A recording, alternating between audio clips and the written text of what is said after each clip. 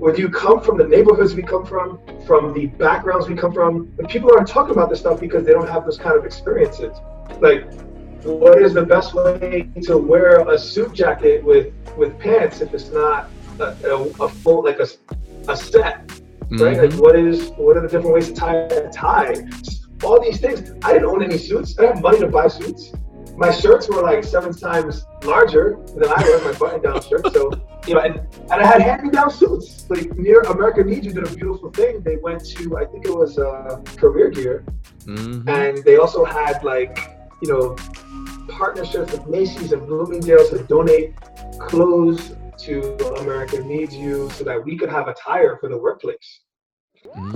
So here I am with my hand-me-down suits, walking into this major, like, global headquarter building, and I immediately noticed the difference. Like, these guys got Brooks Brothers on, or their custom-made tailor suits, and here I am with my, like, you know, my, I don't know, just, I can't even remember the Steve Madden shoes with like, you know, a non-fitting shirt and a suit that's clearly like an old suit.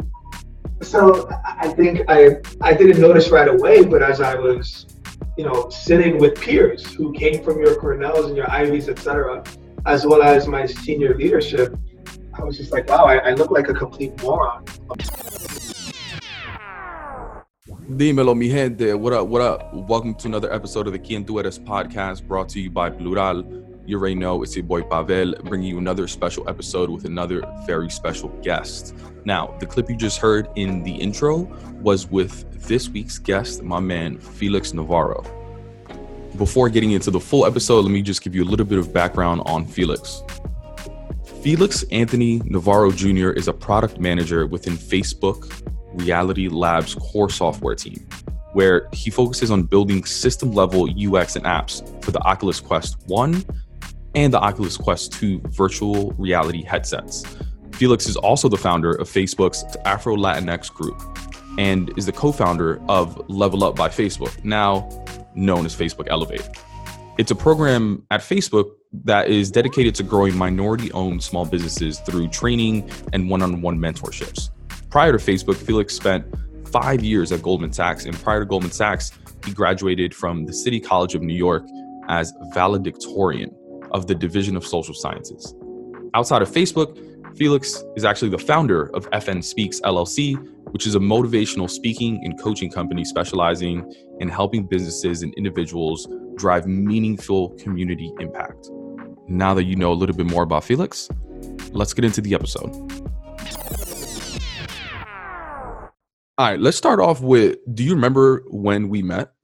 Yeah, we met on day one of Facebook in 2017, first day at Facebook, Menlo Park. Me, you, Samantha, Felix Munoz.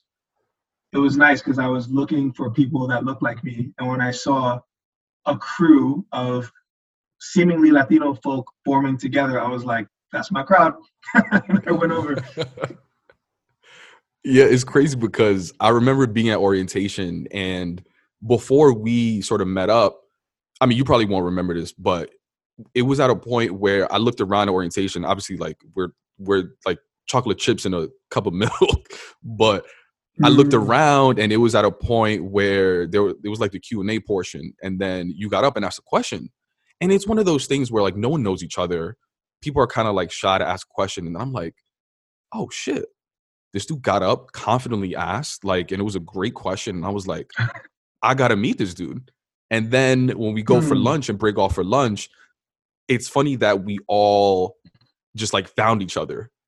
And like, I got to meet you, and you were dope, and Samantha and Felix and all those people, but it made me feel so comfortable, man, just like being in that. Like, did you get that same feeling? Same, 100%.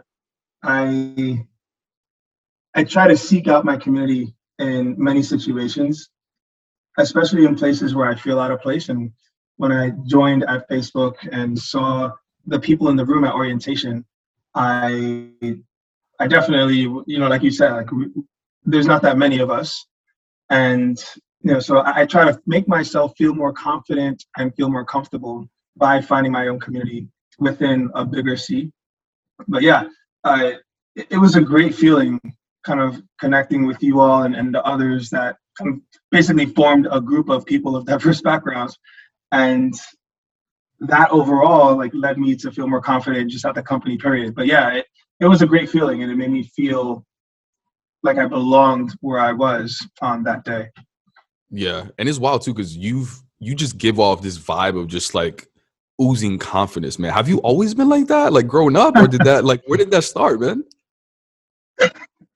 No, honestly, I think it's a combination of things. I think one part is just overcompensating for the slight lack of confidence that I have in a given moment. And I'm like, nah, I'm not going to let this overcome me. So I go off and go extra hard and like face my fears in a way where I just stand up to that fear that I have wherever I am. That's one. And the second thing, I think it comes from just playing sports. Like I played basketball all my life. I was a decent player. I wouldn't say I was the greatest. But I played high school, I played college, and there's just a level of confidence that comes when your confidence in your own skills or abilities, and that confidence from the court bled into the classroom, which then led into like working in my professional career. So yeah, I think it's like the innate confidence that I had, as well as like when I'm in a situation, just like when you saw me ask that question, I was like, yo, I'm gonna have to stand up to this because I'm feeling out of place. I'm not feeling confident. So I'm just gonna break this ice for myself and go for this. So it's really funny how like, you saw it as, I guess generally you see a ton of confidence in me, but yeah, there are moments where, I don't feel confident at all. And I acknowledge that is something that's a part of me. And I've just figured out a way to manage that and kind of break through that fear so that I don't let that hinder me. Bro, that's so interesting because like all we see is like in many ways the persona that we're putting out there, right? Our brand, right? That confidence. But internally, you're probably like shitting bricks, but you're not going to show that, right? Like you're not going to show that. You're only going to show that confidence. So like, but when you think about like shitting bricks and all of those things, like what are some of those fears and anxieties that you're feeling that you're talking about? I think the number one thing is imposter syndrome. Feeling like I don't belong. Yeah, I feel like I don't belong. Feeling like I suck in. People gonna figure me out. Like, damn, how'd I get in here? I gotta prove to people that I belong here. So the imposter syndrome is the number one thing for me. I think the second thing is maybe saying something that sounds dumb. Whether it be like having a conversation about the future of my product or asking a question in the room. There's just a fear way back in my head where it's just like, dang, did that sound right? Did that even make sense? So there's that. And then I think if I had to think about a third piece, I don't know, you just, first impressions are very important in the workplace and outside of the workplace. And I think I'm all about first impressions. I wouldn't say I judge people, but my first impression of people is very hard to break. I feel like I have a good read on people, and I flip that when I think about how people think of me.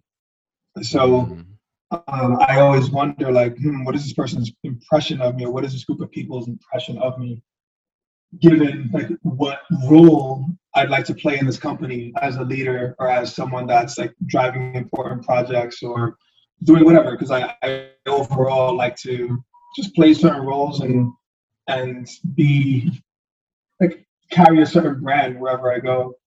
So yeah, I think about first impressions as well.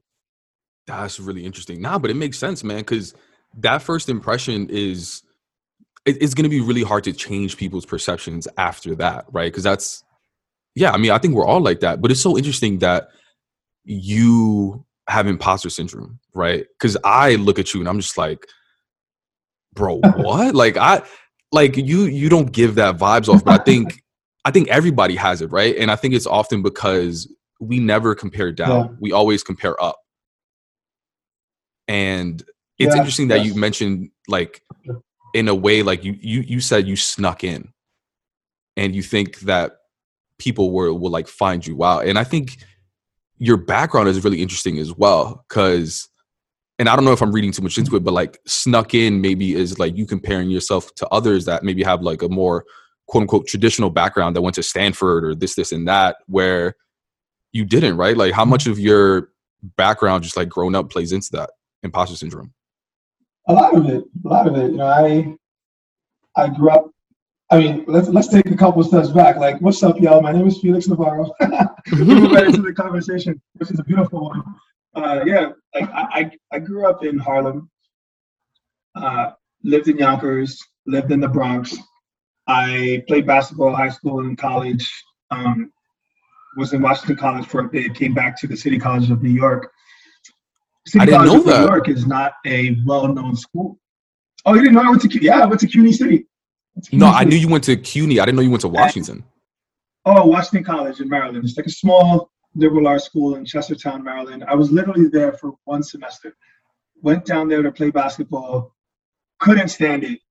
You know, and please, if anyone from WAC is listening to this, forgive me, but I hated it down there. I'm a city kid. I went out to this like little town in Maryland, and you know, I was playing ball, but you know, I wasn't getting the burn I wanted, and I wasn't, you know, this was literally next to a town, or within a town that was probably created because of the school.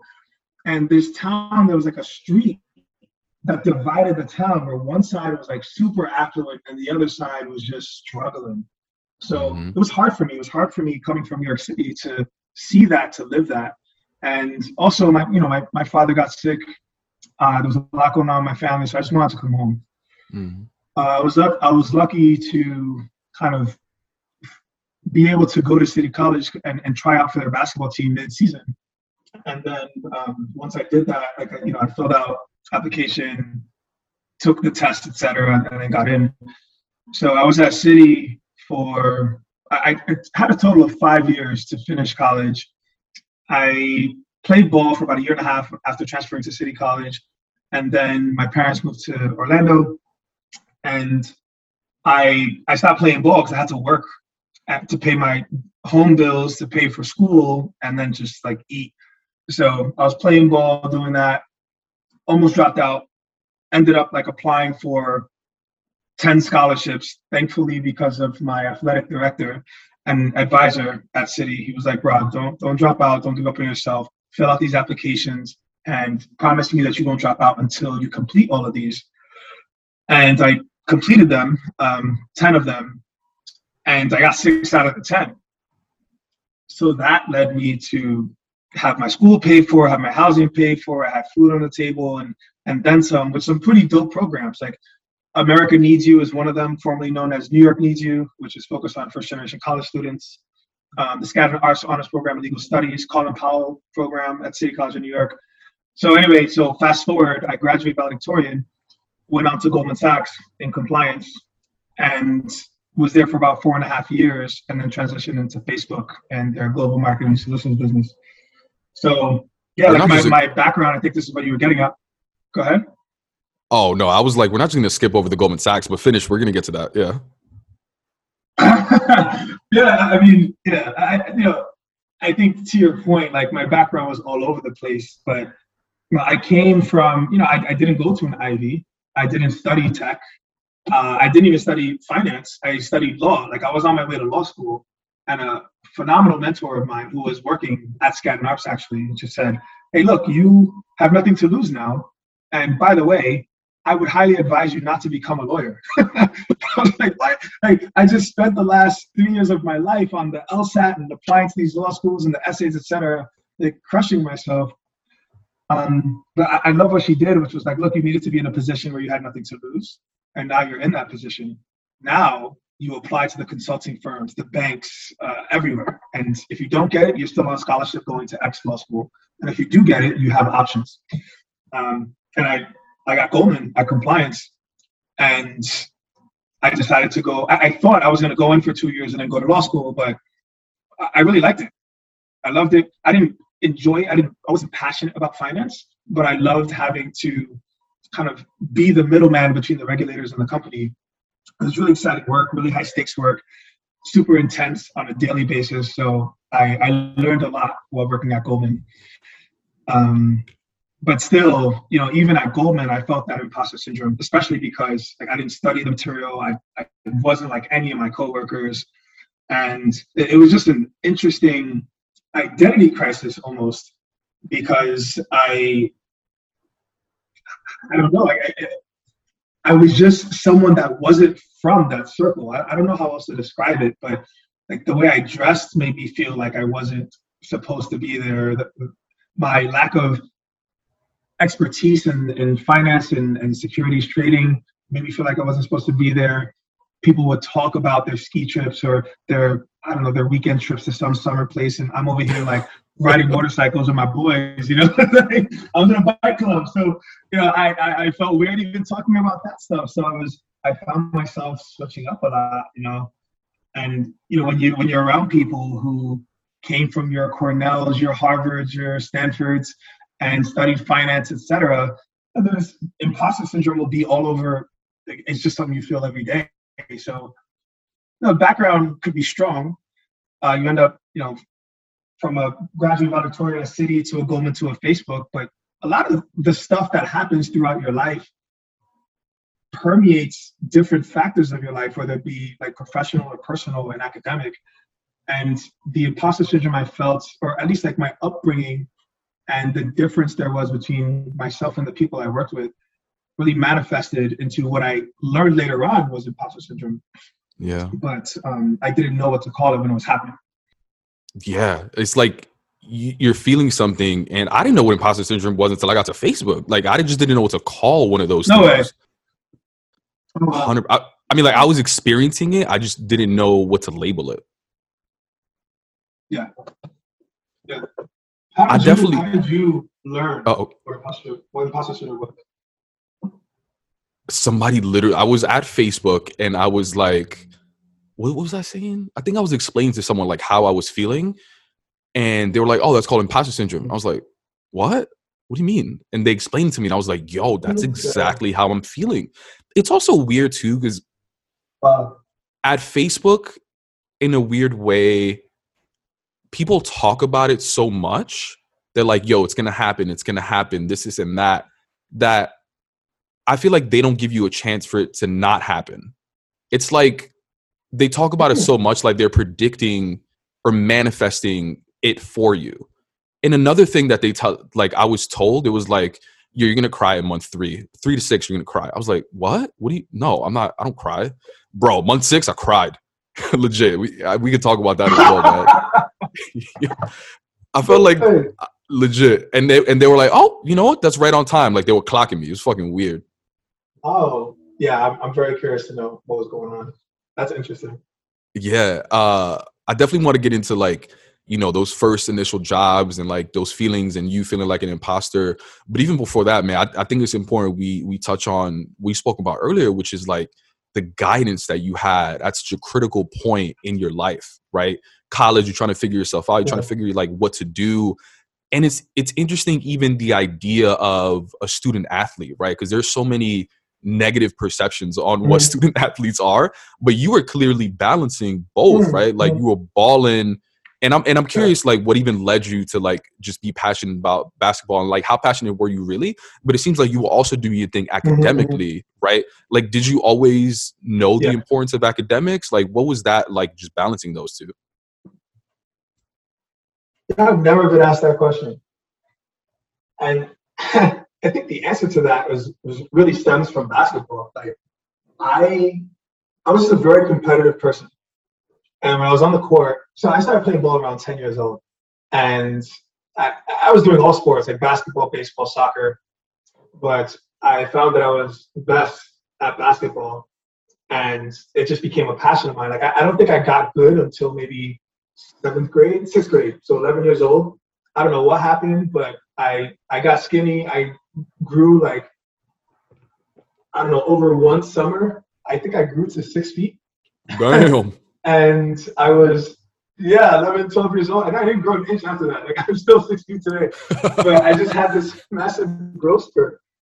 Yeah. Like, damn, what happened? I had this massive growth spurt, and then I was just dominating everybody. So I started playing ball, and my grades were always good. But when I started getting good at ball, I think my grades got even better. And I think that stems from just being super competitive. Like, I always wanted to be the best on the court. And that transitioned into the classroom. Like, I wanted better grades than everyone. I looked for like the best student, and I would study with them. I would cram super hard, and I was even a teacher's pet, bro. I just wanted the best grades in the class. I Really? think in high school I was ranked number 2 at some point. Yeah, it was just super competitive. So I just wanted to be the best at everything. I think that's still the case for me today. But yeah, a lot of the strong grades started from just being competitive, but then I really found a passion for just a passion for school, and like an excitement that came with intellectual curiosity. So it was really cool to me to, like, take those AP classes, etc. And it was a combination of, this is really, like, this is dope to learn, but also, like, yo, I'm better than you. Like, are you in this AP class? No. So why are you talking shit? Like, I would just be like clowning on people. But when I got to college, and then in college, you get to decide what you focus your energy on. And that is when my grades skyrocketed, because I was studying law, I was studying criminal justice. I was like founding nonprofit organizations in my school, which then stretched to other colleges. And it was really exciting. It was really cool. Got to do some dope stuff, work with the Innocence Project, the campaign to end the death penalty. It was just super cool work, and it fueled me.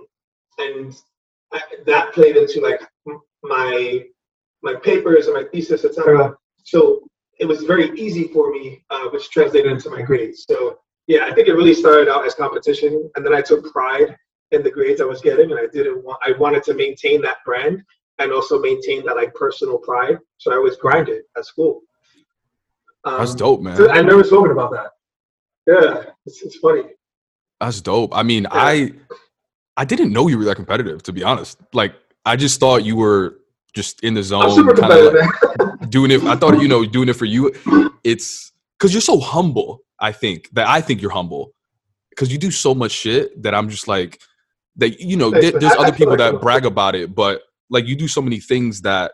I mean, I guess you could be both, right? I mean, that's something I always struggle with, and my therapist tells me all the time. Like, I always think things in binary, like either or, where you could be both, right? Yeah, no, I hear you on that. There's this really good book called Brag Better, and it's all about like strategic.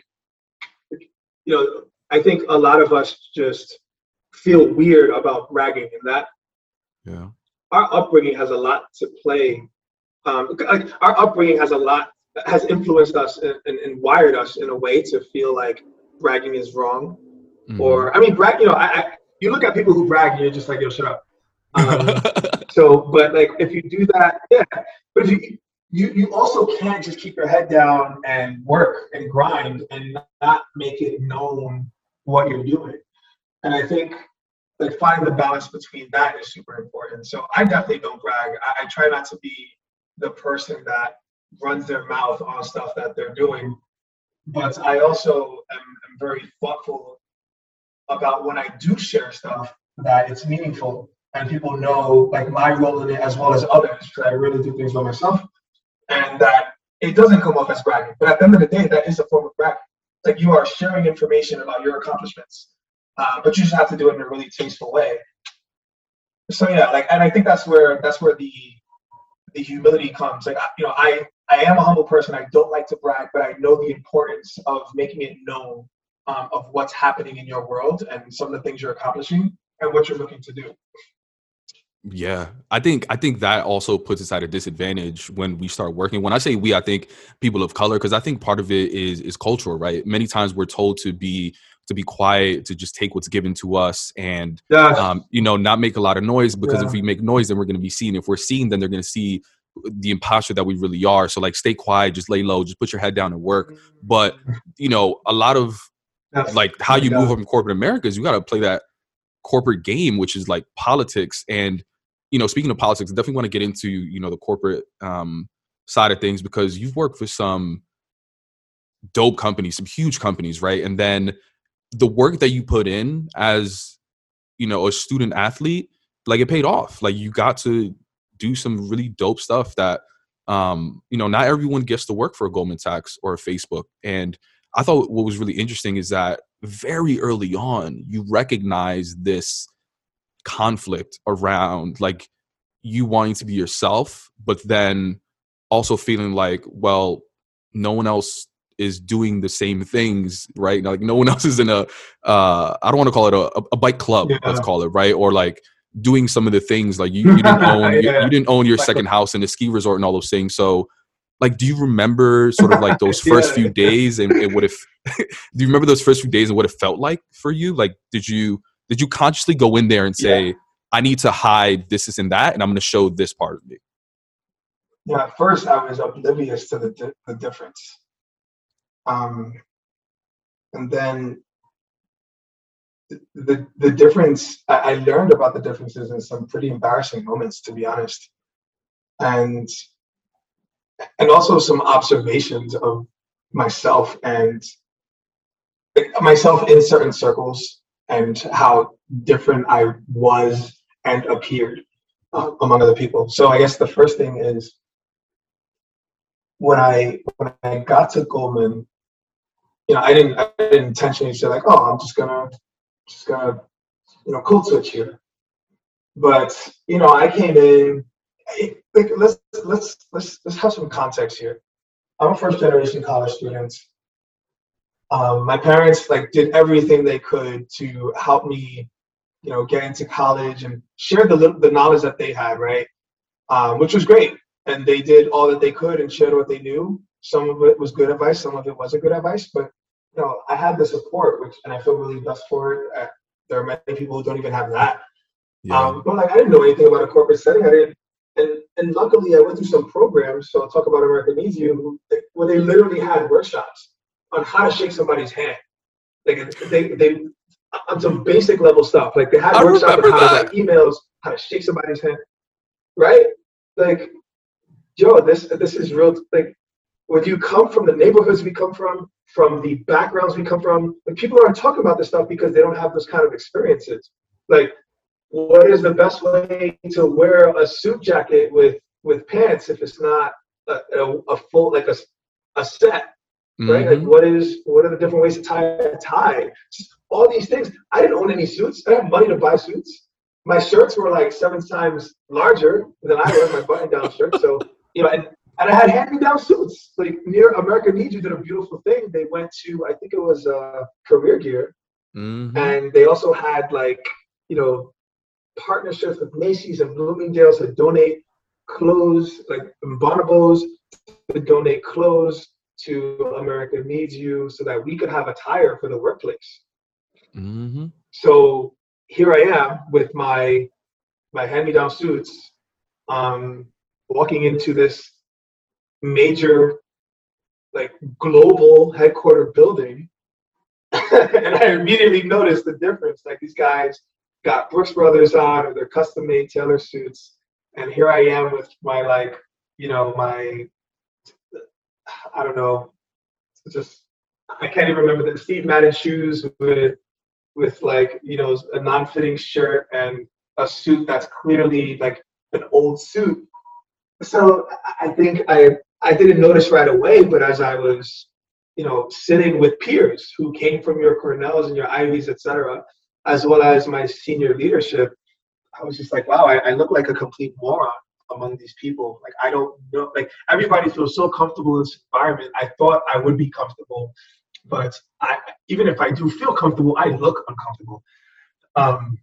So there was an appearance part. And then the second part, in terms of relating to people, exactly to what you said, I'd spend my weekends in, you have people who studied in certain colleges and immersed themselves in certain cultures that was very different from mine. And I'm saying frat sorority cultures and going to bars, etc. And when my peer group would want to go to a happy hour and a party, I'm like, all right, let me change. I'm gonna take off this suit because we're gonna dance, right? Like, nah, bro, we're just gonna go to this bar. I'm like, oh, y'all don't dance? Like, you're like, nah, come with me to this club. We're gonna go to this spot, and I'm gonna show you what a real party is. Like, it was very different, you know. And then talking about the weekend, there's always that question on Monday. Oh, how was your weekend? And you know, I wouldn't feel comfortable sharing anything about my weekends. Like, oh yeah, you know, I went to the Copa, or I salsa dance here, or I partied at pianos Friday night, and then met up so and so. Like, they would just look at me like I was speaking another language, and you know, they would talk about their different trips, which was another language to me. So I felt like I couldn't really share my authentic stories, and I tried to start doing things that would make me feel a little more connected to the people I was working with. So, you know, I would try out these restaurants that they had mentioned in the past. Like, oh, I went to such and such restaurant that had like amazing, you know, brisket salad, this and that. I'm like, oh, all right, I'll try that out. Like, let me write that down. And I go to it. Like, I come back the next week. Oh, thank you so much for that recommendation. I brought my girlfriend there, and she loved it. You know, if someone's listening to this and this sounds so stupid and far-fetched, it's because it is. But that is how we feel. That is the extent to which we feel we need to go to fit in and relate to people that we don't easily relate to or naturally relate to. So, you know, I was changing up who I was, my whole ass persona. I started shopping differently. I was looking at, you know, who was wearing what. You know, I buy clothes from certain places. I was shopping at Brooks Brothers, but I had never shopped there before. So it's just stuff like that where I was changing. I even changed how I talk, and a lot of us do that too. Like, I was just being a completely inauthentic person to myself. And it worked in terms of fitting in. But at the end of the day, no matter how much I changed who I was as a person, I was still that kid who grew up in the Bronx, who went to the City College of New York, and in my first week or month, wore like some ill-fitting clothing. And it was pretty bad. It was embarrassing. It was traumatizing. Emotional, as well as emotional struggle. And, you know, there was a moment where I was like putting on my conforming voice. Like, oh wow, yeah, my weekend was great. Oh my God, I love the recommendation you gave me. I went to this restaurant. Wow, their Brussels sprouts were like on the money. Thank you so much for that recommendation. I think the girl I'm dating is now like more interested in me because I brought her there. So like, it was so bad, man. It was so bad. Someone called me out on it, who was a person of color, and he was like, "What are you doing?" I said, "What are you talking about?" Well, I said, "Well, what are you talking about? Like, what do you mean? What am I doing?" And it's like, bro, listen, I know what you're doing. I've done it before. You're wasting your energy. You're wasting your time.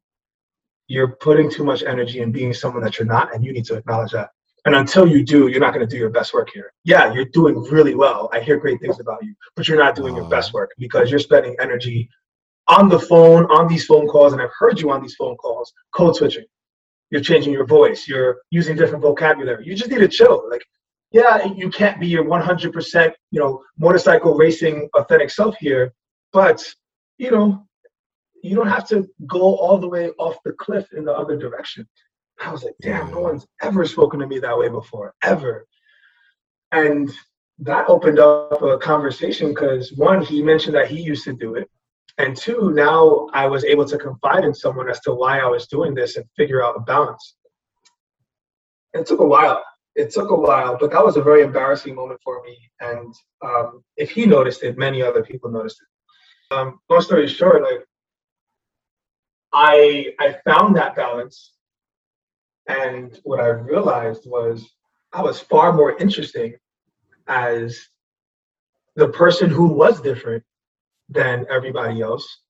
I was far more comfortable as the person who was being more of his authentic self than, you know, trying to talk, walk, and act a certain way.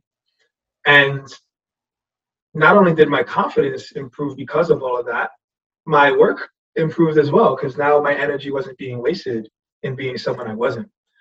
So because I was a salsa dancer, a motorcycle rider, and like a weightlifter who did a bunch of Spartan races, like there was far more interest in what I was doing over the weekend, or spending time with Felix, or having Felix speak to interns, etc., about being his authentic self.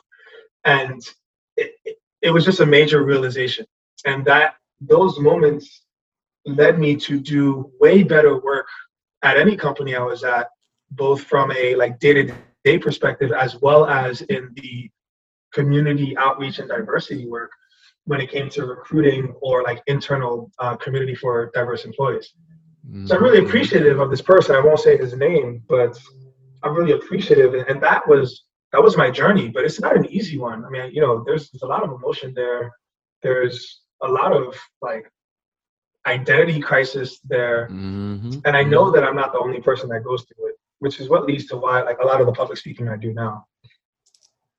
Yeah, no, that journey honestly is giving me goosebumps, man. And like, I don't want to, I mean, obviously we're boys, so I'm sure you're not offended. But like, I just want to make sure that, you know, the people that are listening, like, I'm laughing because I have experienced all of those things. And I'm laughing because it's, I mean, it's sad, but in a way, like, it's kind of comical, just like the performances that we put on, and people don't realize it. Like, and I think what people don't realize too, and I've said this before, but I wish white people faked enthusiasm the same way that we faked it. And I've been part of so many conversations where it's like, oh my God, you went where? Oh my God, tell me more. And like deep down, I mean, sometimes I really do care. Like, yo, shout out to Brussels sprouts, because whoever introduced me to Brussels sprouts, that should change my life. Them shits are delicious. Shout out to Brussels sprouts. You know what I mean? Honestly, like, yeah. But sometimes I think sometimes they say some shit where I honestly, I have no interest in it. Like, white people don't fake that interest in the shit that we talk about. And honestly, you know what? I don't give a fuck. Just fake it. Fake it a few times, because you know what? It'll make me feel good. And you know what?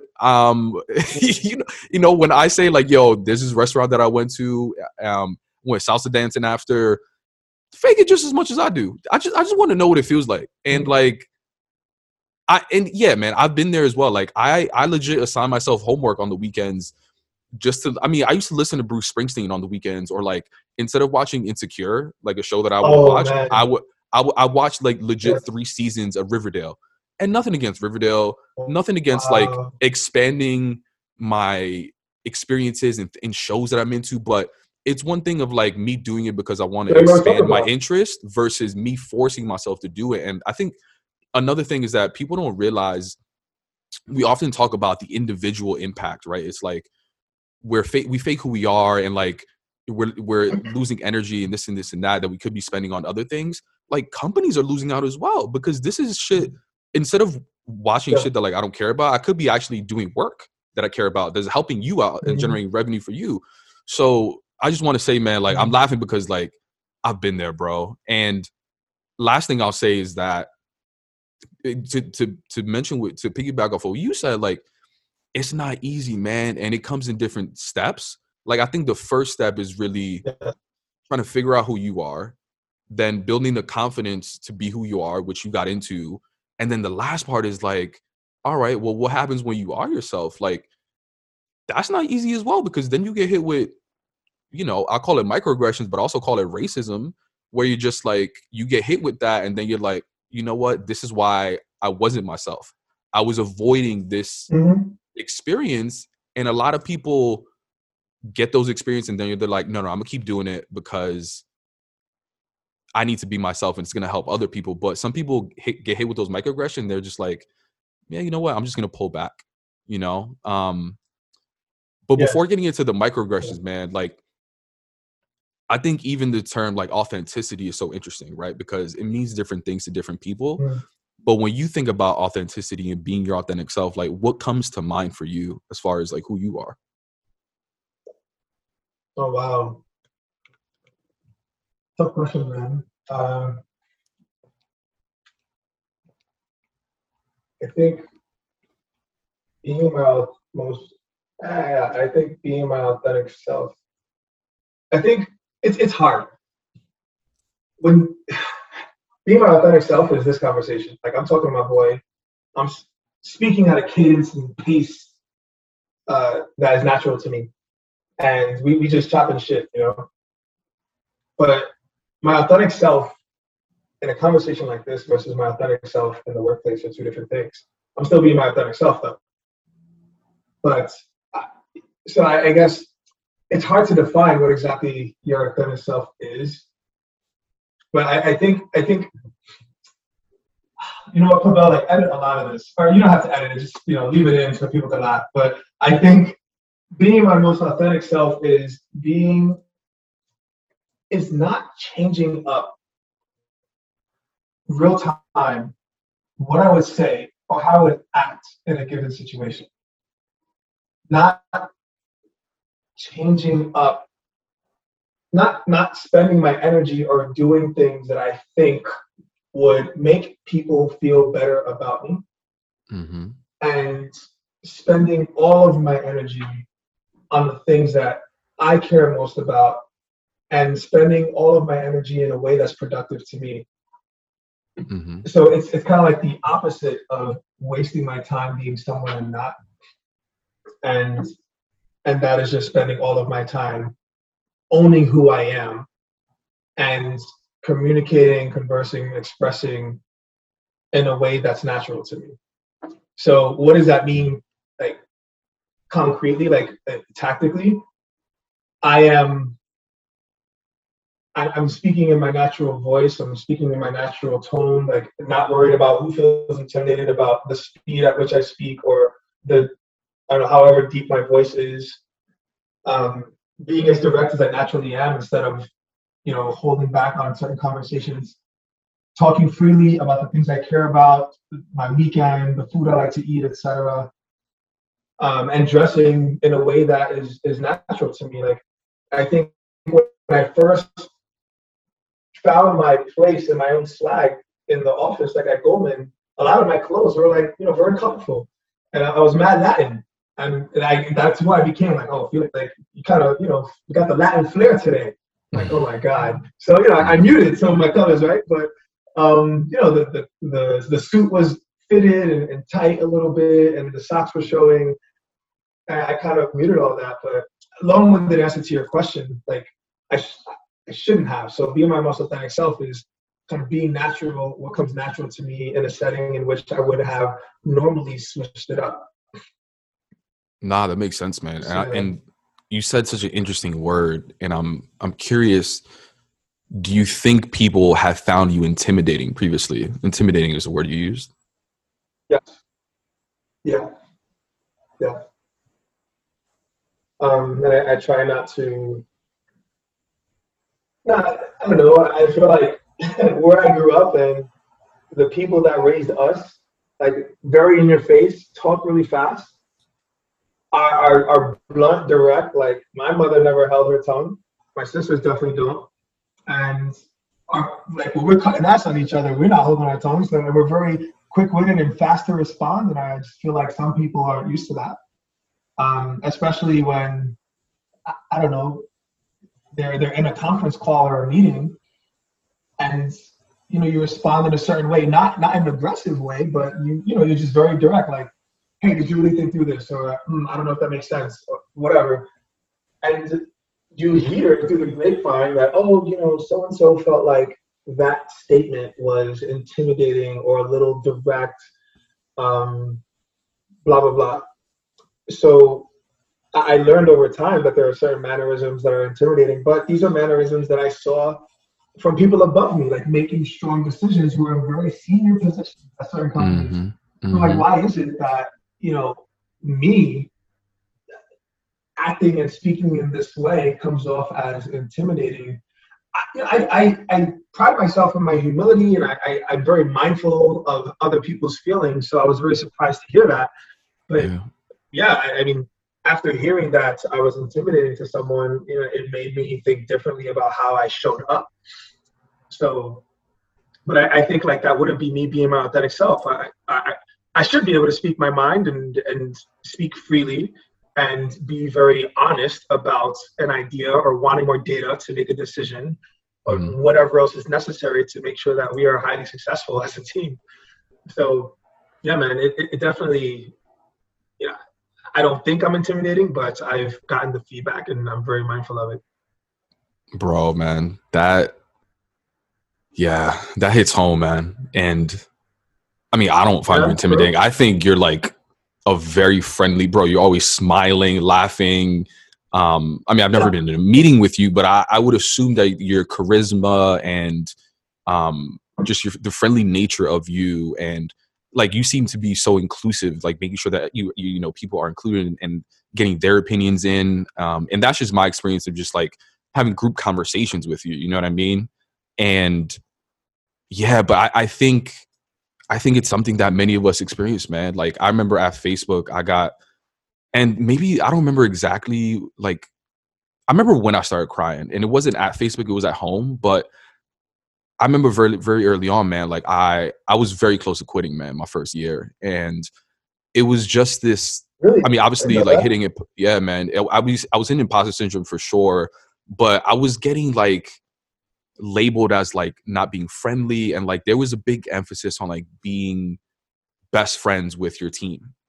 And I was just like, bro, I'm just trying to do my job. Like, why do I gotta be best friends? Like, what is this whole concept? So I tried to do that, but then I tried to do it in a code switching way. And that's when I started watching Riverdale and like all these shows. But then I remember at one point, you know, we were in sort of like a informal meeting, and I was like, I disagree with that point. Very like, just like that. I was like, oh, I disagree. And they were like, oh, why? And I was like, because of X, Y, and Z answer, data, whatever. And I had data back it up. And they were like, oh, well, they just have really a hard time with the fact that like someone disagreed with them. And I was like, yo, like, we don't have to disagree. If anything, like, I'm happy to move forward with the team's group decision. Like, if I get outvoted, I'm fine with that, whatever. But this is my opinion. And it just got like very a loud tone. And I was just like, well, this is weird. Like, then I got loud back, and whatever, I got labeled as aggressive. And it's really interesting too. But I don't know if this is your experience, but my therapist told me, in when I was telling her about the experience, she was like, Pavel, was your tone loud? And I was like, you know what? Maybe it was. And she was like, that's okay. She said something that like always stuck with me. It was like, people that yell is really the voice of the unheard.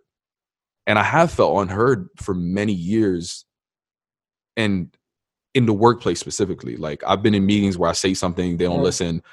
This white dude says the same shit with less data to back it up, and they listen to him. And that my experience with that particular team was that I felt unheard, but I couldn't communicate that because I didn't know how to express my feelings. So instead, I raised my voice, which they raised their voice first. Let's just say what it is. But, you know, like, point is, I got to that point where I was labeled as that, man. But it took me to see the representation of someone else being themselves for me to be like, yo, fuck this. I'm done taking all this energy out and faking it. I was like, if I'm going to quit Facebook, if I'm going to get fired at Facebook, you know, I'm going to go out on my own terms. And that's when I started being myself, man. But yeah, it's crazy, man. We all got a journey, and I'm glad that now you're on, it seems to be on the other side of that journey. We're all continuing to grow, you know what I mean? But it's dope to see like the point that you're at. Thank you, my brother. Thank you. Yeah, I think it's definitely, like you said, a journey.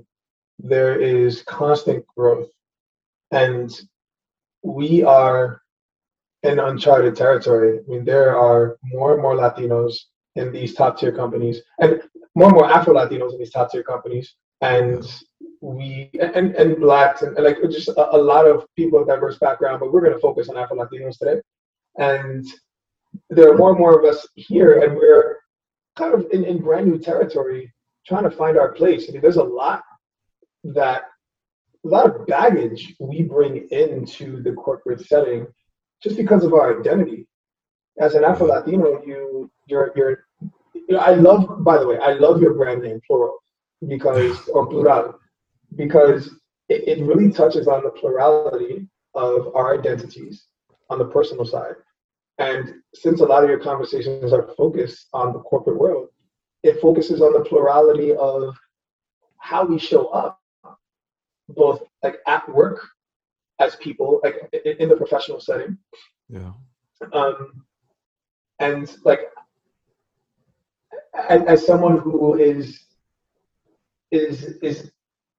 like authentic in their own right, and then a different form of authenticity in the workplace. So there's like, hey, I am a mixture of like Afro identity as well as Latin, and that's the plurality in my identity. But then like, I'm one person outside of work and I'm another person inside of work because I have to be. So like that concept is just so poignant. So I think that that is a journey that will always involve a ton of growth. And when it comes to imposter syndrome and that kind of growth, and us continuing to rise into uncharted territories and continuing to take risks and be CEOs or product leaders or sales leaders, we're always going to feel like we don't belong because, or that we're a fraud, or that we have to switch up because there's not that many of us in the places that we're going. Yeah. So I think you're always going to encounter that. You're always going to feel some kind of tension and internal struggle with your identity or how you show up at work, etc. And you just have to figure out how to manage it. And I think that's where I am, which is I've found a good balance. To this day, I can't be 100% my authentic self at work, but I found a place where I am more of my authentic self, almost up to entirely being my authentic self at the workplace. But when I find myself in new spaces and I just, transition into product management, I had to figure out what my authentic self was in the culture of this part of the company versus where I came from, which had an entirely different culture. Mm-hmm. So it'll always, as we grow, as we strive, as we accomplish more and more things, there's always going to be this struggle. So like, I appreciate you for saying, hey man, I think you're on the other side of this, and I am. But like, for everyone listening, I would definitely acknowledge that my journey is not complete. There's more growth that I have to go through, and I am still figuring out that balance in every environment that I've gone to. Yeah, that's real, man. And I think that's a good transition into that last question. But, when you think about being your most authentic self, what's one thing that continues to empower and inspire you to be your most authentic self? I think what really drives me to continue being my authentic self and makes me look in the mirror and say, you got to show up with who you are entirely today, is all the people that I'm paving the way for that will come through after me. If we show up as people that we're not, people are going to assume that like the Afro-Latino person that fills in this role or that enters this company is a certain way, is X. And that isn't the case, because like the way I'm showing up is setting that impression, but the way I'm showing up, if I'm not being authentic, is completely different from how people actually are. But if I show up as my authentic self, people will know like what a successful Latin, Black, Afro-Latino male is in a corporate setting. There isn't, some watered down version of this. How Felix comes through is what we should expect with his authenticity, his level of success, his passion, his drive, the way he dresses, the way he talks, whatever it is. Like, that is what a successful minority looks like in this country in a corporate setting. And I want to continue paving that way and creating that space for us to act in the way that is natural to us, so that when I continue moving forward, everyone that comes through after me doesn't have to feel like they have to switch it up, because that is already the impression that we've established for ourselves and the people that come after us. So that's what drives me. I want to make sure that like I create a better setting than what was left for me. And so far, I think I've been doing that.